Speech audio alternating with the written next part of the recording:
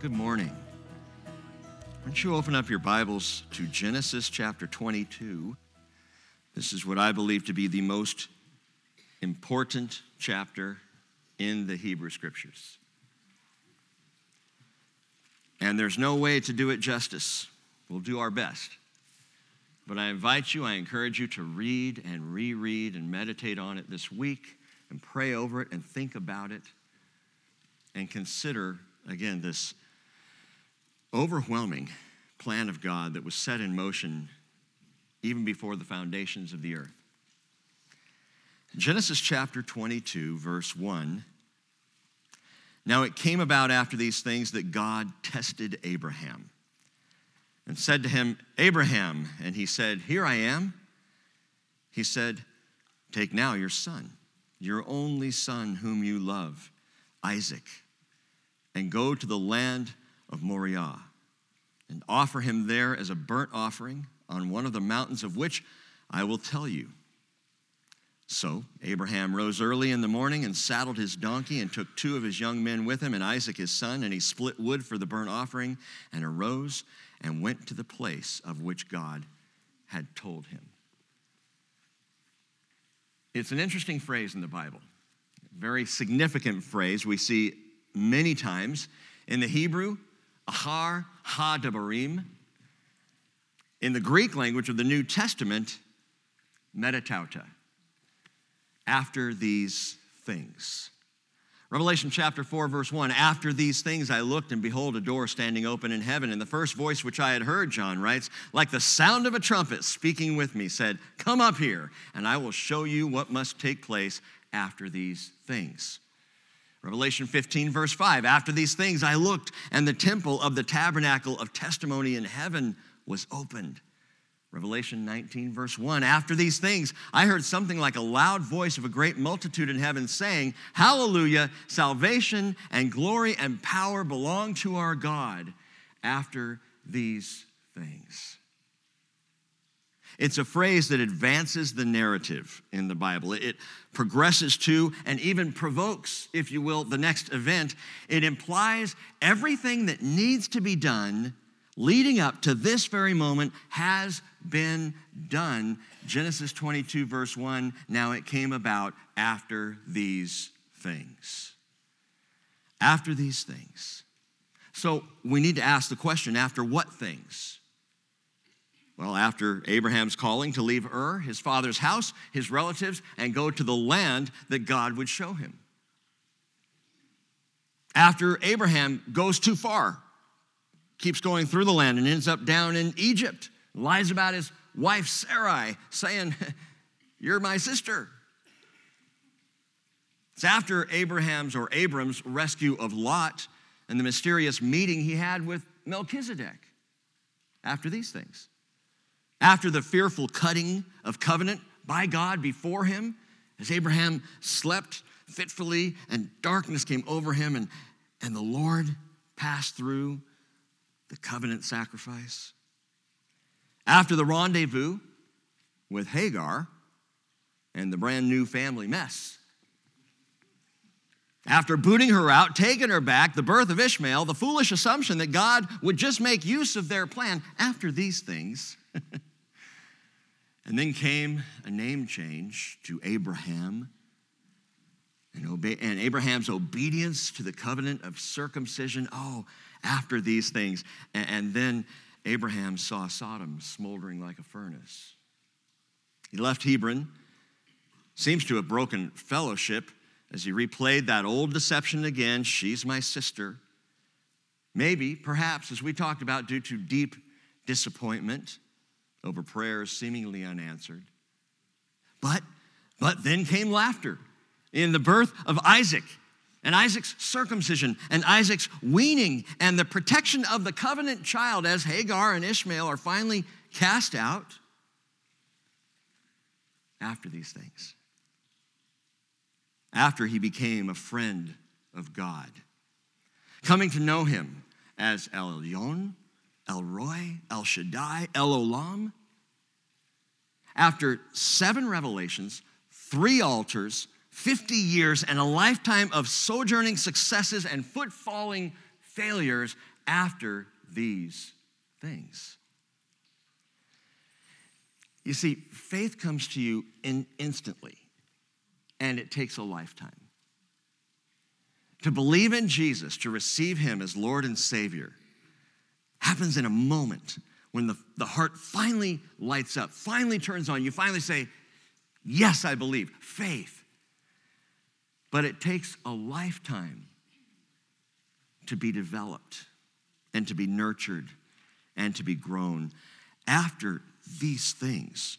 You see, from Genesis 12 through Genesis 21, what we get is God working on a man, bringing him to this decisive moment. You could say a final test. A final that Abraham now is facing, and it's a final that I do not believe he would have passed if it weren't offered after these things. Abraham had to go through all of these things. By the way, so do you. Why are you letting this happen to me, God? How could you do this to me, Lord? Why is life so difficult, Father? After these things, you will know. After these things, you will have been prepared. Faith came, but faith is being developed to bring me to that point after these things. Abraham's faith had to be formed. It had to be fashioned, had to be fitted. It had to be fortified. It needed shaping and strengthening and securing. For what? For this. For this moment in his life. The most significant event in Abraham's so far, about 133-year life. And it's the most significant prophetic picture ever drawn before or since the most significant sacrifice of a son in the history of the world. The picture is painted here. The reality would come later. It came about after these things. That God tested Abraham. Wait, there's a test? You didn't tell us. The pop quiz? Does God test? He's testing here. No, God doesn't test. I know there's a verse somewhere. We got to find the verse. James chapter 1, verse 13. Let me help you. Let no one say when he is tempted, I'm being tempted by God, for God cannot be tempted by evil, and he himself does not tempt anyone. And you might say, well, but that's different. That's tempting. This is testing. Does God test? Well, the thing is, the Hebrew only has one word for tempt or test. It's the same word. So either you're being tempted or tested. We have two words. It's just one. It's the word nisa, tempt or test, entice or prove. It's the same singular word. Same thing in the Greek. The Greek only has one word for it, pyradzo, to tempt or to test. Jesus, Matthew chapter 4, verse 1, was led up by the Spirit into the wilderness to be tempted by the devil. Can Jesus be tempted? Well, let's say he was tested. Whew. Hebrews 4:15, we do not have a high priest who cannot sympathize with our weaknesses, but one who has been tempted in all things as we are, yet without sin. But let's say tested. Could Jesus be tempted? Does God tempt? So people debate this. Was Jesus capable of sin? I mean, he had to be capable of sin if he could be tempted. And if the Holy Spirit led him up to the wilderness to be tempted by the devil, then is God in league with the tempter? Does God tempt? Does God test? Is it really all the same thing? Listen, the outcome reveals the intention. Now, that's not to say that the end justifies the means. When understanding the use of the word in the Hebrew or in the Greek, tempt or test, the outcome reveals for us the intention. And that is to say that Satan always tempts. He tempts that we might fall into failure. God does not tempt that you might fall into failure. He tests so that we might stand in confidence. That's always the intention of the Lord. The intention of the enemy, that you would fall. The intention of the Lord, that I would stand. The intention of temptation is always to lure the heart into sin. The intention of a test is to prove that the heart is already strong. And this is what God does. God will never tempt to cause sin. What he does, listen, what he does is test when he's certain that you will pass. I like that because that's a lot like Monroe's driving school.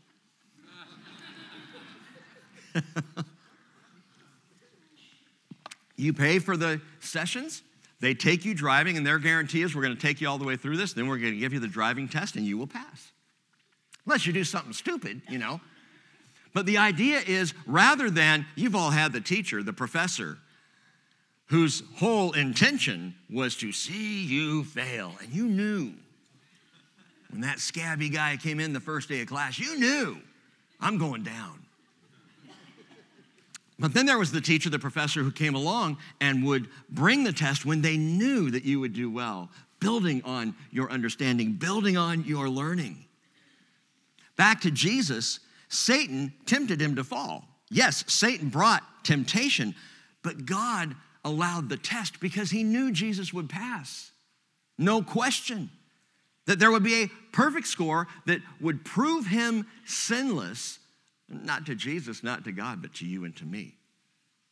Jesus went through the test that we might see, that we might have confidence in him, so that John the Baptist could one day say, John 1:29, behold the Lamb of God who takes away the sin of the world. Actually, he said that before the temptation, didn't he?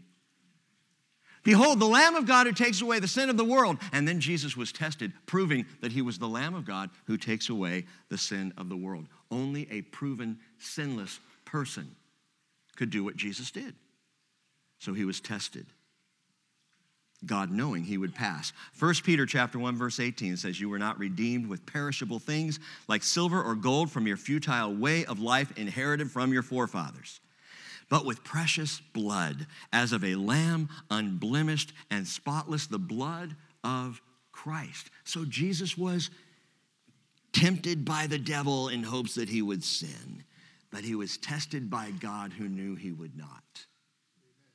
And that's how it works with you and with me. There will be temptations that come because Satan is after you. He's gunning for me. He wants to undermine faith. He wants to shatter belief. He wants me to fall into sin. But God will only test to strengthen and prove and show you where your heart is with him. And that's what's happening here as God is testing Abraham, proving his faith, revealing the result of a lifetime of preparation. This is Abraham's final. And I'm telling you, the Lord would not have given it to him 10 years prior or 30 years earlier.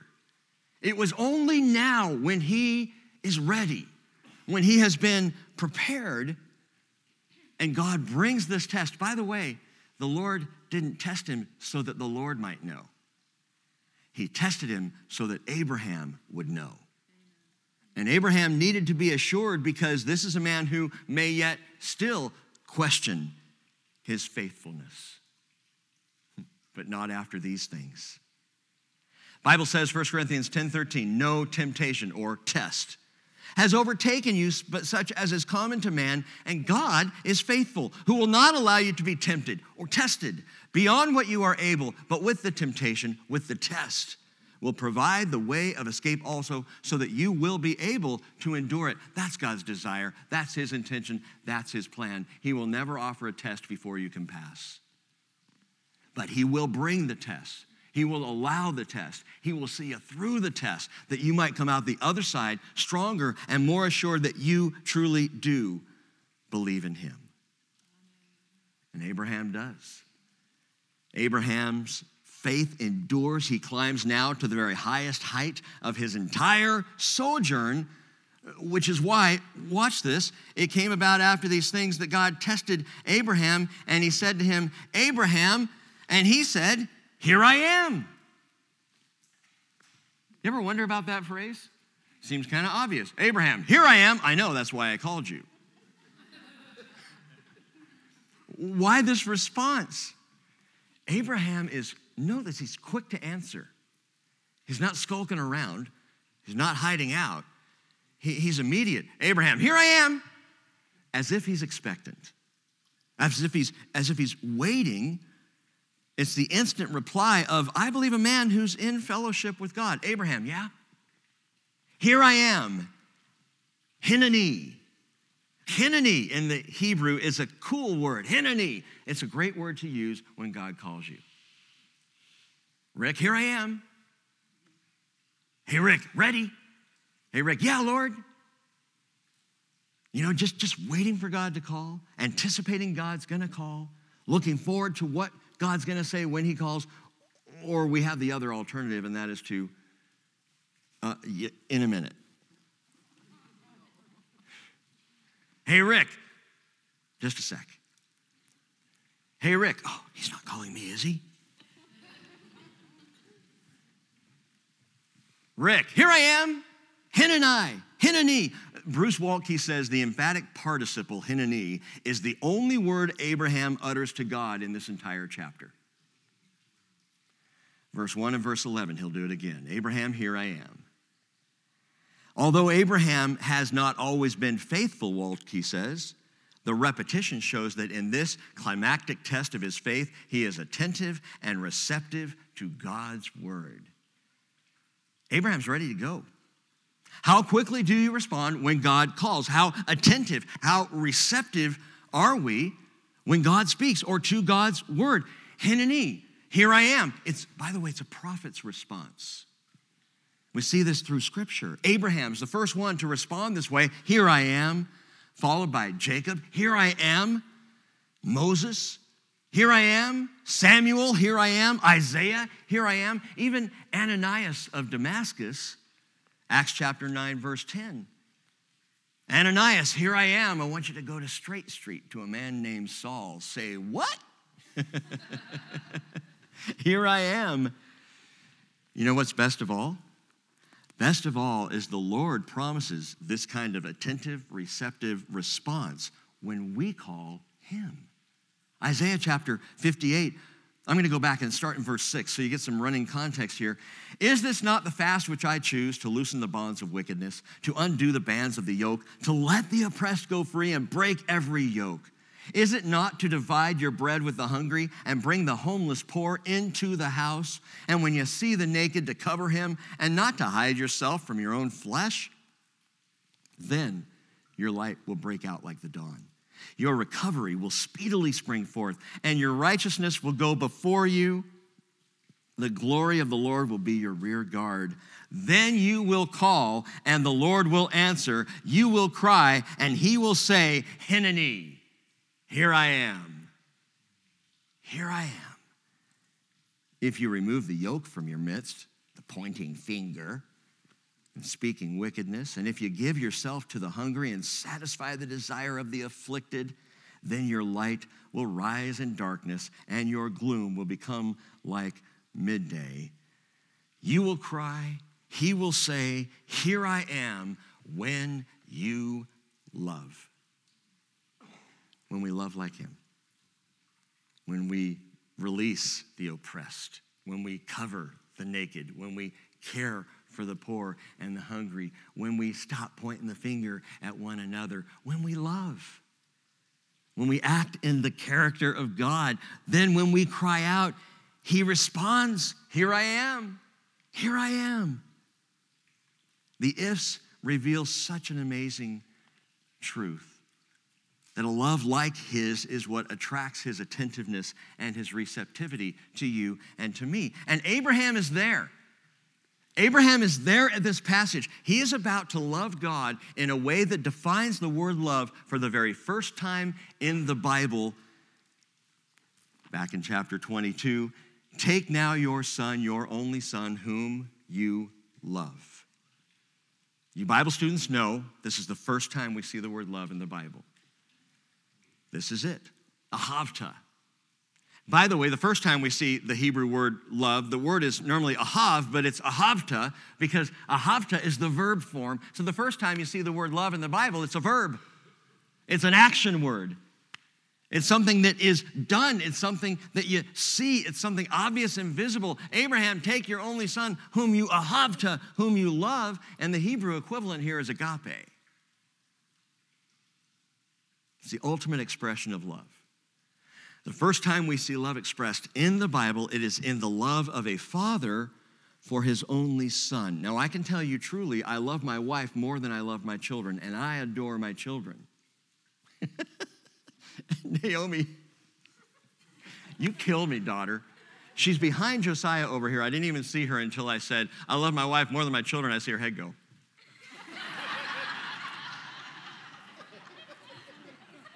Wow.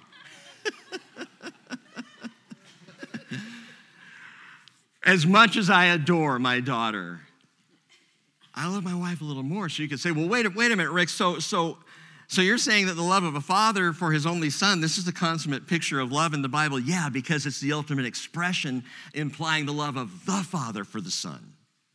And that's the ultimate love.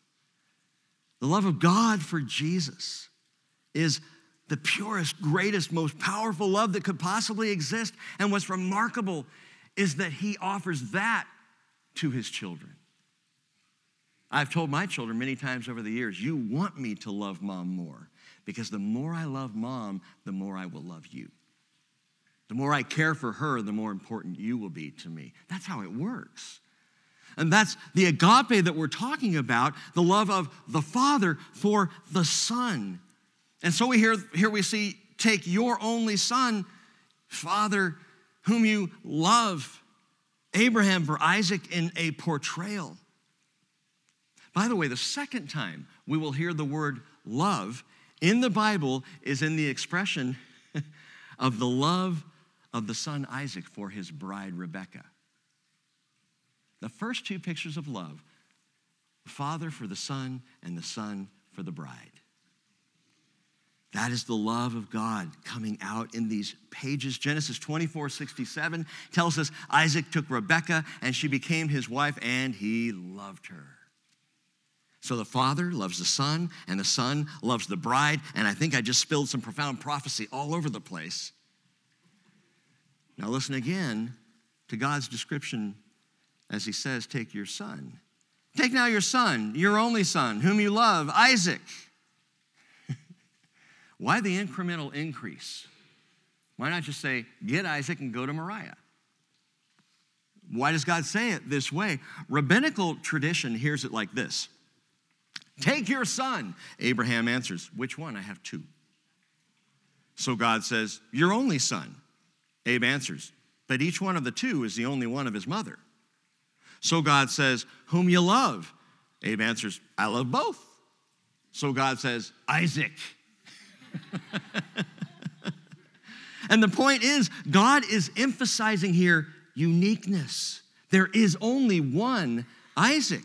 There's only one beloved son of the covenant. There's only one who could only be born by supernatural intervention. There's only one. Take now your son, your only son, whom you love, Isaac. The only beloved son of the covenant, the only one. Doesn't mean solitary, it means singular, unique. From the viewpoint of uniqueness, Isaac was the only son. Galatians 3:26, Paul says, you are all sons of God through faith in Christ Jesus, and that's true. But there's only one begotten son, one only begotten son, Jesus. There will only ever be one Jesus, though we are all sons and daughters of the living God. And we are all called into fellowship, even to the extreme point that the Hebrew pastor tells us that Jesus calls us his brethren. What? And yet he's the only son, because there is no one like him. Take now your son, your only son, whom you love, Isaac. Do you know where we find the first use of the word love in the New Testament? Matthew 3:17, Mark 1:11, Luke 3:22 all describe the baptism of Jesus as the Father speaks from heaven saying, you are my beloved son. In you I am well pleased. That's the first time you hear the word love in the New Testament. By the way, you also hear this in John's gospel, not at the baptism of Jesus, but in John 3:16. For God so loved the world that he gave his only begotten son, that whoever believes in him shall not perish, but have eternal life. How much more clear can he be? As God so loves the Son, his only beloved Son, God so loves the world. He extends that depth of love, that profound love to you and to me. And the shocking parallel here begins to unfold before us as he says, take now your only son, whom you love, Isaac, and go to the land of Moriah and offer him there as a burnt offering on one of the mountains of which I will tell you. Go to the land of Moriah. Go to, the Lord says. Lech lecha in the Hebrew, and it is a phrase that's only used 2 times in the entire Old Testament. Lech lecha. Go to Mount Moriah to offer your son. Where's the other time it's used? Genesis chapter 12, verse 1, when God says to Abram, go forth from your country. He calls him to faith. Remember what I said as we began? Faith always begins in a moment. You get faith instantly, and then it takes a lifetime to develop and to grow, and that's Abraham. Instantly, lech lecha, and he does, kind of, stumbling, haltingly. He does leave Ur and goes a bit, stops in Haran, doesn't get into the promised land. 25 years it'll take him to get there. But God said, lech lecha, and so he went. Go forth. And now he says it again, same exact phrase, and it's only used again these 2 times. Lech lecha, go to Moriah. Both goings required faith, but this going needed the faith built over a lifetime. Moriah, the land of Moriah, we would say Moriah. Moriah means chosen of God, chosen of Yahweh, or foreseen of Yahweh. It had to be Moriah. It is indeed God's chosen ridge. If you've never seen it, you almost would miss it. Today in Jerusalem, because of the way Jerusalem is all built up, you walk the streets of Jerusalem and you got the ups and the downs and the all-arounds, but you realize, wait a minute, we're on Moriah. It's not like this, it's not Rainier, it's not Baker, it's a ridge that runs right up the middle of Jerusalem today. And it, at that time, spread north of the original beginnings of Jerusalem, would have been to the south, City of David as we call it, and then Moriah goes up as a ridge to the north of it. And it's so significant that it would happen here, that it's Moriah that is the chosen of Yahweh, because it is the chosen of Yahweh. Moriah, 2 Chronicles 6, verse 6, I have chosen Jerusalem that my name might be there, and I have chosen David to be over my people Israel.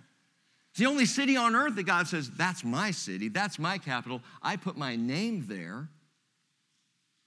I've told y'all before, what's interesting to me is if you have an aerial shot of Jerusalem in the topography, you have Zion, you have Moriah, and you have the Mount of Olives, and you have these 2 valleys that go up in between. And when you look at it, it looks kind of like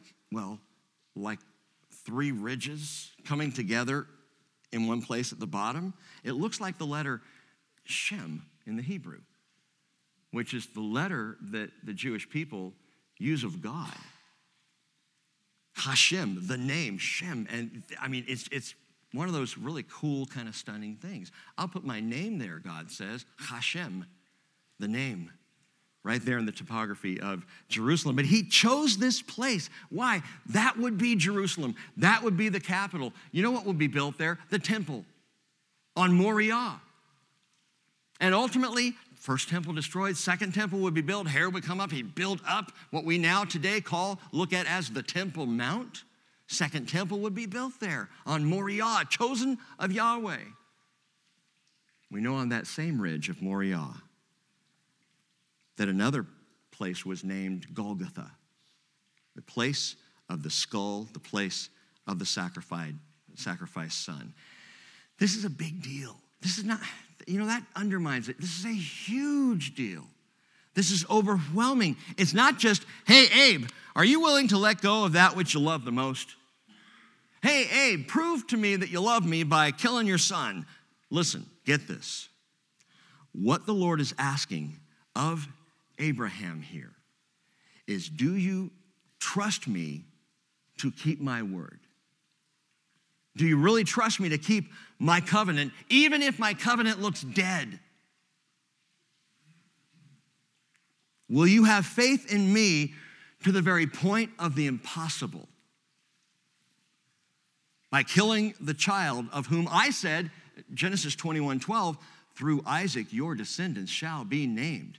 Think about the conundrum for Abraham. Through Isaac your descendants shall be named. Hey, take your son, your only son whom you love, Isaac, up to Moriah and offer him up as a sacrifice. Wouldn't you at least say, hey, hang on, Lord, wait, let me just remind you, let's go back to Genesis 21, Father, and reread the covenant that you gave. And now you're telling me to do the very thing that would render the covenant impossible. God says, sacrifice the promise. It's all about trust without borders. It's trusting God with no limitations. It's saying, if it's you, if it's me, it's saying, even if all my hopes and beliefs and even the plans that I thought you gave me were to die, I trust that you can raise it up to life again. I trust that you're doing something here that is beyond my human perception, so I will follow. So I will do what you're asking me to do. Followers of Jesus, have you ever argued with God over what you assumed his will to be for your life? Have you ever said something like, this is not the way it was supposed to go? But Father, I thought that we were going to. Have you ever been so disappointed, as we've talked about recently, because all the plans that you made, and you just know he rubber stamped them, all your plans are falling apart? Or worse than that, the very plans that you think he laid out for you. See, I was in that place more than once. But in ministry, I was in the place where I think I've told y'all before, I was on a stepping ladder to ministry success. The first church I served at, as a youth pastor, 300 people, because numbers mattered. Second church, 600 people. I'm on my way. This is the plan God has for me. Third church, 2,500 people. Yes, I'm getting there. Fourth church, 30.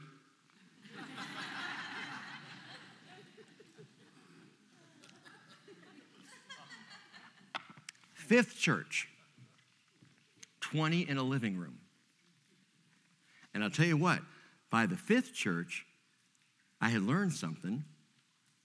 God's going to do what he's going to do. I'm probably better off if I just go along for the ride.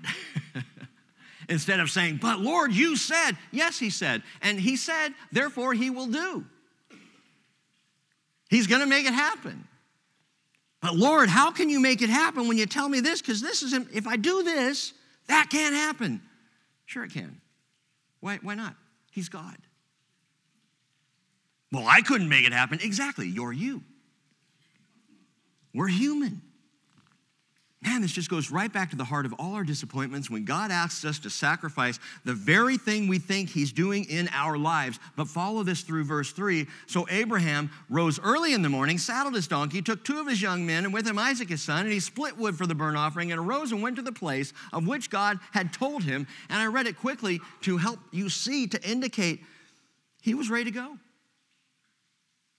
We don't see Abraham lollygagging around, arguing with God, trying to undermine what the Lord is asking him to do. We just see him doing it. He's up early in the morning. Why? The decision's made. God called, I go. God asks, I respond. This is faith in action, folks. He is determined now to do exactly as God has asked. And you will not see a single time in the chapter, you're not going to see Abraham hedge the slightest. He did before, not now. After these things.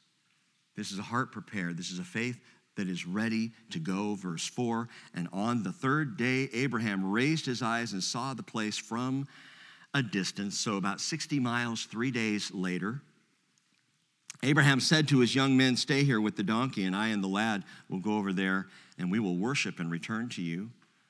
Abraham took the wood of the burnt offering and laid it on Isaac his son, and he took in his hand the fire and the knife, and so the two of them walked on together. Isaac spoke to Abraham his father and said, "My father." And he said to him, "Here I am, my son." And he said, "Behold, the fire and the wood.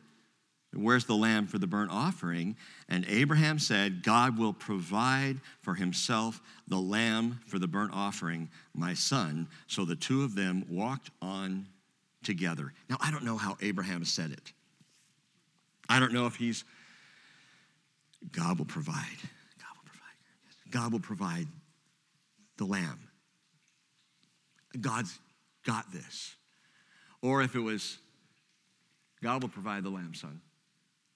Absolutely assured, not knowing how, not being able to explain what was about to take place, but he knew that God was going to provide one way or another, and so he just speaks this out. It is profoundly deep prophecy. By the way, this is part of why at the Jewish Passover to this day, the Passover meal is formatted around the questions of the children. Because here, Isaac is asking his father, "Where's the lamb? Where's the lamb?" God will provide the lamb. 4 generations, a little more than that, would go by, and on the night of deliverance, a lamb was offered.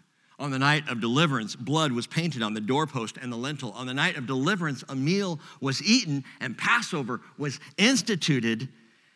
But even then, it was still yet just another picture, as this one right here, of the night that the lamb would be offered. Read on, verse 9.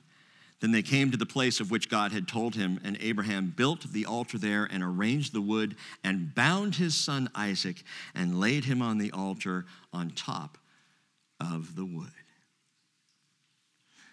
Now we'll look at the parallels. Think about how this parallels Jesus, how precisely it does so. First off, back in verse 2, the Lord says, "Offer him. Take your only son whom you love, Isaac. Go to Mount Moriah and offer him," but the phrase in the Hebrew is literally lift him up. John 3:14, as Moses lifted up the serpent in the wilderness, Jesus said, "Even so the Son of Man must be lifted up, so that whoever believes in him will have eternal life." Go take Isaac and lift him up. Jesus said the Son of Man must be lifted up. John 12:32, "And if I am lifted up from the earth, will draw all men to myself," Jesus says again. And you know Jesus was lifted up as the cross then would be dropped into that post hole 2 to 3 feet deep. And he would be lifted up for all the world to see. Go lift him up, God says. Secondly, note this, it happens, verse 4, on the third day.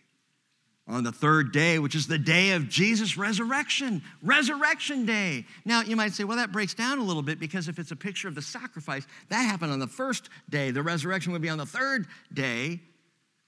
But wait, listen. While Isaac was as good as dead to Abraham, spoiler alert, he averted death. He's not going to die on this day. He will, on this day, on the third day, be to Abraham as good as resurrected. Because as Abraham took Isaac up the mount, up the ridge, he did so with the intention to kill him, with the certainty that that day Isaac must die. How do you know? Note the confidence, again, of Abraham. Verse 5, he said to his young men, "Stay here with the donkey, and I and the lad will go over there, and we will worship and return to you. I'm going to go kill him, but we'll be back." Now, there have been times where I've said to Cheryl, "I'm taking him out behind the house, I'm going to kill him, and I'll be back."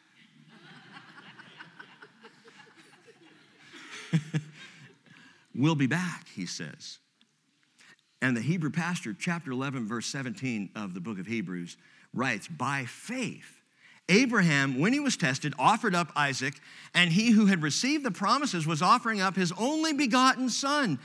It was he of whom it was said, 'In Isaac your descendants shall be called.'" Well, Abraham considered that God is able to raise people, even from the dead, from which he also received Isaac back as a type. So the Holy Spirit gives us insight that at this time, as he says, we're going to go worship and we'll be back, he intended to kill Isaac, but knowing that he was going to kill Isaac, he also assumed that God was going to immediately raise him from the dead because the covenant had to be fulfilled.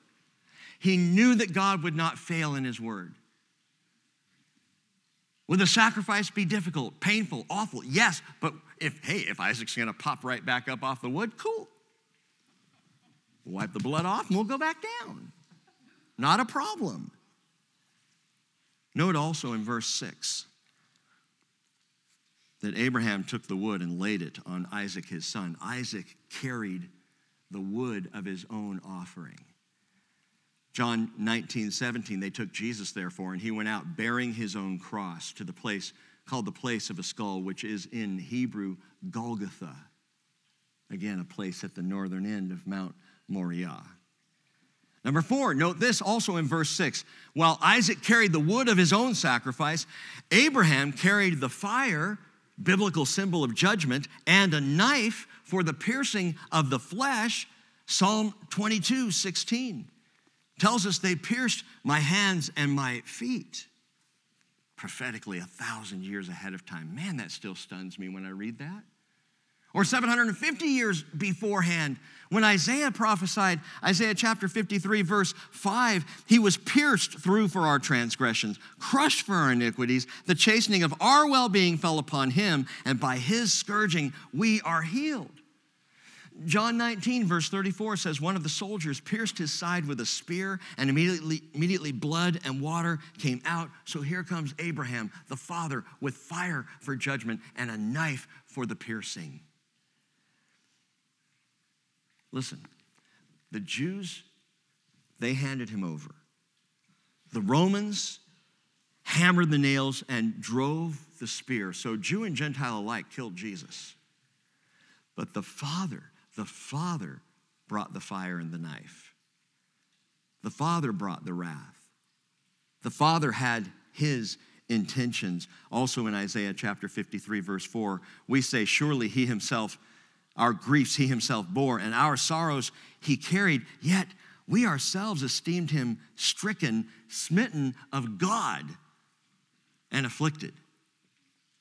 And many, if not most, did. As Jesus hung on the cross, he wouldn't be there unless he deserved it.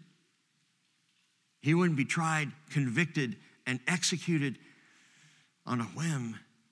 Maybe all that we heard about him, maybe it wasn't true. Maybe he truly is smitten of God. Well, Isaiah 53 verse 10 says, but the Lord was pleased to crush him. It's a strange verse. Pleased to sacrifice his son? Not pleased as in happy, pleased as in satisfied. And not the satisfaction of a restful, easy day, but the satisfaction of his wrath. The Lord was pleased to crush him, putting him to grief. If he would offer himself, render himself as a guilt offering, he will see his offspring. He will prolong his days, and the good pleasure of the Lord will prosper in his hand. That was always the plan. That the Lord was pleased to see the plan fulfilled. His wrath was appeased, satisfied completely by Jesus on the cross, because it was always going to be that way. It was always his intention. Moriah was always the place of his choosing. Revelation 13, verse 8, because Jesus is the lamb slain from the foundation of the world. The Father was always going to offer the Son, because 2 Corinthians 5:21, he made him who knew no sin to be sin on our behalf so that we might become the righteousness of God in him. It had to be this way. It had to be this way for God to fully prove his love. And not only as the Father, but as the Son, God proved his love as well as Isaac. Hey, in the story, how old was Isaac? We can guess. We can only make educated guesses because the Bible doesn't give us the exact age. But I can tell you this, he was old enough to carry the wood himself. Old enough to recognize as they went up the ridge that they lacked an offering. His father calls him lad in verse 5. I and the lad will go over and worship and will return to you. But that's the same word used for Ishmael in chapter 21, verse 12, when Ishmael was 17.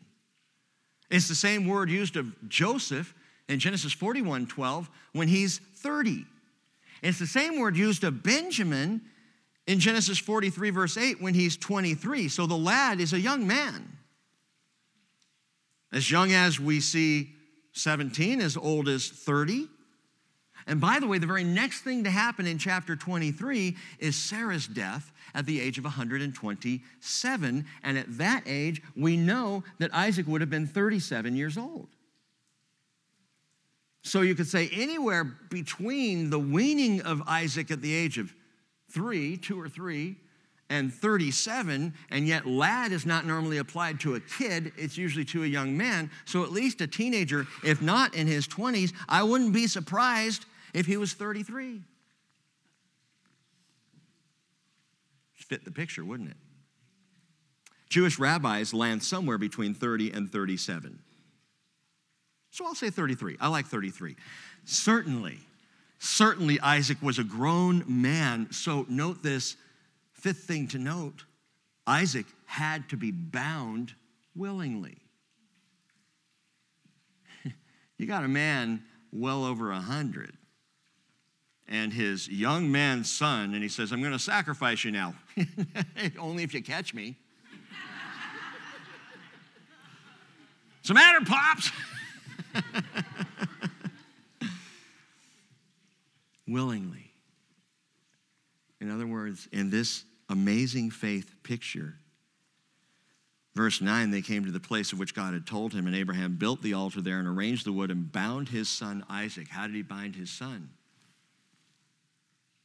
I see Isaac just putting his hands out as his dad is binding him. The son is trusting the father. The son is believing the father somehow knows what he's doing. And Isaac went to the offering willingly, just like Jesus. They're in Gethsemane. You remember the scene? Peter grabs his sword, what he was doing with the sword, nobody really knows. He didn't really know how to swing it. He only lopped off a servant's ear. That was the best he could do. Matthew 26:53, Jesus stops him. He says, do you not think that I can appeal to my Father, and he will at once put at my disposal more than 12 legions of angels? How then will the scriptures be fulfilled, which say that it must happen this way? Stop it, Peter. Put away your sword. This is the plan. I wonder if there was even a little frustration in Jesus' willing voice because he had told them the plan. We went over this. We talked about it up at Caesarea Philippi. We've been discussing it ever since. This was the plan. Put away your sword. John 18:11, Jesus said to Peter, put it into the sheath. The cup which the Father has given me, shall I not drink it willingly? So the Roman cohort and commander and officers of the Jews arrested Jesus and, note this, bound him. They bound him. Even as Abraham would bind Isaac, a fully submitted Isaac, a willing Isaac, just as a fully submitted, bound Jesus went up to the altar of Calvary. That word bound is interesting. It's a Jewish word, akidah or akeda. And in Jewish thinking, this whole concept of the sacrifice of Isaac, they call it the binding, the akidat ishtak, the binding of Ishtak. The binding of Isaac is the Jewish phrase for this story. And it is a picture of a son willingly bound. Verse 10, so Abraham stretched out his hand and took the knife to slay his son. But the angel of the Lord called to him from heaven and said, Abraham, Abraham. And he said, Hineni. Here I am. He's just waiting. He's ready to respond. He's got the knife. Verse 12, this angel of the Lord said, do not stretch out your hand against the lad and do nothing to him. For now I know that you fear God, since you have not withheld your son, your only son, from me, he says. Wouldn't God already know? Now I know that you love me. Wouldn't God already understand? Listen, this is knowing by experience. And the experience was not the experience of the Lord. It was the experience of Abraham. Now I know that you know that I know. And Abraham truly knows that God knows. Abraham goes through it so that Abraham can know he trusts in the Lord, can hear that encouraging, confident statement of his father, now I know. You know? I know. I know too. We know. Abraham's faith has now journeyed to the place, listen, of impossible trust, of borderless belief. His own faith now proven to him beyond the shadow of a doubt. We sing about, in one of our songs, having a faith without borders. It sounds so good to sing until life gets rough, until the test comes, and we're sitting there with the pencil looking at the questions going, I don't know if I can pass. Faith without borders, unless I'm facing such a difficult time. Many of you are, by the way. I know. God knows far better than me. Many of us are in a place of waiting and waiting and waiting for God to do what he said he was going to do. Keep waiting. You'll pass. You're going to get there. Whose voice stayed the knife of Abraham? It's the angel of the Lord. We call him Yeshua, Jesus. Wonder what it was like for Jesus to witness this passion play of his own crucifixion. For Jesus to be the one to say, hold it. Don't slay him. Hold back the knife. Knowing that nobody was going to stop the nails. Nobody was going to stop the spear. Verse 13, then Abraham raised his eyes and looked, and behold, behind him a ram caught in the thicket by his horns. And Abraham went and took the ram and offered him up for a burnt offering in the place of his son. Abraham called the name of that place, the Lord will provide, Yahweh Yireh. As it is said to this day, in the mount of the Lord it will be provided. And this is the fourth and final altar that Abraham will build in the land. We call it the altar of provision because there God provided, and the ram took the place of the son. 2,000 years later, the son is going to take the place of the lamb because God did provide a lamb, just not yet. Abraham is prophetic. God will provide for himself a lamb. And in this scene, God provides a ram because this scene is not the fulfillment of that prophetic statement. The cross is. The cross fulfills what Abraham says. God will provide for himself in this place a lamb, and the lamb's name is Jesus.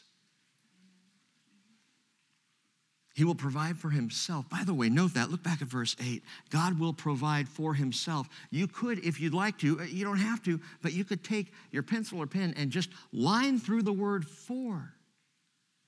Because in the Hebrew, the phrase is yireh lo, that the Lord will provide for himself, or literally provide himself. God will provide himself a lamb. Verse 15, then the angel of the Lord called to Abraham a second time from heaven and said, by myself I have sworn, declares the Lord, because you have done this thing and have not withheld your son, your only son. Indeed, I will greatly bless you, and I will greatly multiply your seed as the stars of the heavens and as the sand which is on the seashore. And your seed shall possess the gate of their enemies, and in your seed all the nations of the earth shall be blessed, because you have obeyed my voice. Jesus says, my sheep hear my voice and they follow. You heard me, Abraham. You obeyed me. Jesus says, Abraham rejoiced to see my day. He saw it and was glad. So we see this amazing, remarkable interaction between the angel of the Lord, Jesus, pre-incarnate, speaking to, talking with, dealing with Abraham. But Rick, it's the Lord who provides. It's Yahweh. Isn't that God? Yes, we've been over this. God the Father, God the Son, both absolutely involved with Abraham in this remarkable moment. Verse 19, so Abraham returned to his young men, and they arose and went together to Beersheba, and Abraham lived at Beersheba. Last question. Where's Isaac? Where's Isaac? Abraham returned to the young man. What about his son? He said, I and the lad will go to worship and will return to you. But now in the text, in the scriptures, all we see is Abraham returning, not Isaac. Why? He disappears from the story completely, and we will not see him again until he meets Rebekah, his bride. Which just gives me chills. Because God provided a lamb in the person of Jesus Christ. Jesus, who, like Isaac, rose from the dead. Oh, Isaac averted death, but he was a resurrected child. As far as Abraham was concerned, this son, he wasn't going to have to go home and tell Sarah, you're not going to believe what I did. You know, there's even a tradition out there that says Sarah died because she learned of what Abraham was going to do. Probably a little shaky, but throw it out to you anyway. Where is Isaac? In chapter 22, we see the sacrifice. In chapter 23, Isaac disappears completely. In chapter 24, Abraham will send his old servant, Eliezer, whose name means God, my helper, my helper. Jesus says, I'm going to send a helper to you. So Abraham sends his helper, and his helper goes and gets Isaac's bride. And then finally at the end of chapter 24, Isaac gets his bride. Jesus is coming for his bride. Right now, the helper is bringing his bride to him. Right now, the helper has found us. He is walking with us. He is bringing us to the point where the Son will see us. And we will be with him forever. May we be ready to meet the son of the offering when he comes. But when is that? After these things. Meanwhile, brothers and sisters, here's the deal. We are learning to trust him.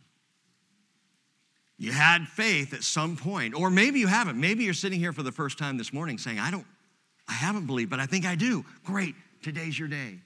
You start with faith, you end with faith, and all along the way, God is developing and growing and training and nurturing through hard times, through good times, through successes, through failures. He's building your faith. He is right now, but he's coming. And the son will get his bride. Let's pray. Father, I pray for my brothers and sisters. This morning you have laid out once again the magnificent gospel plan.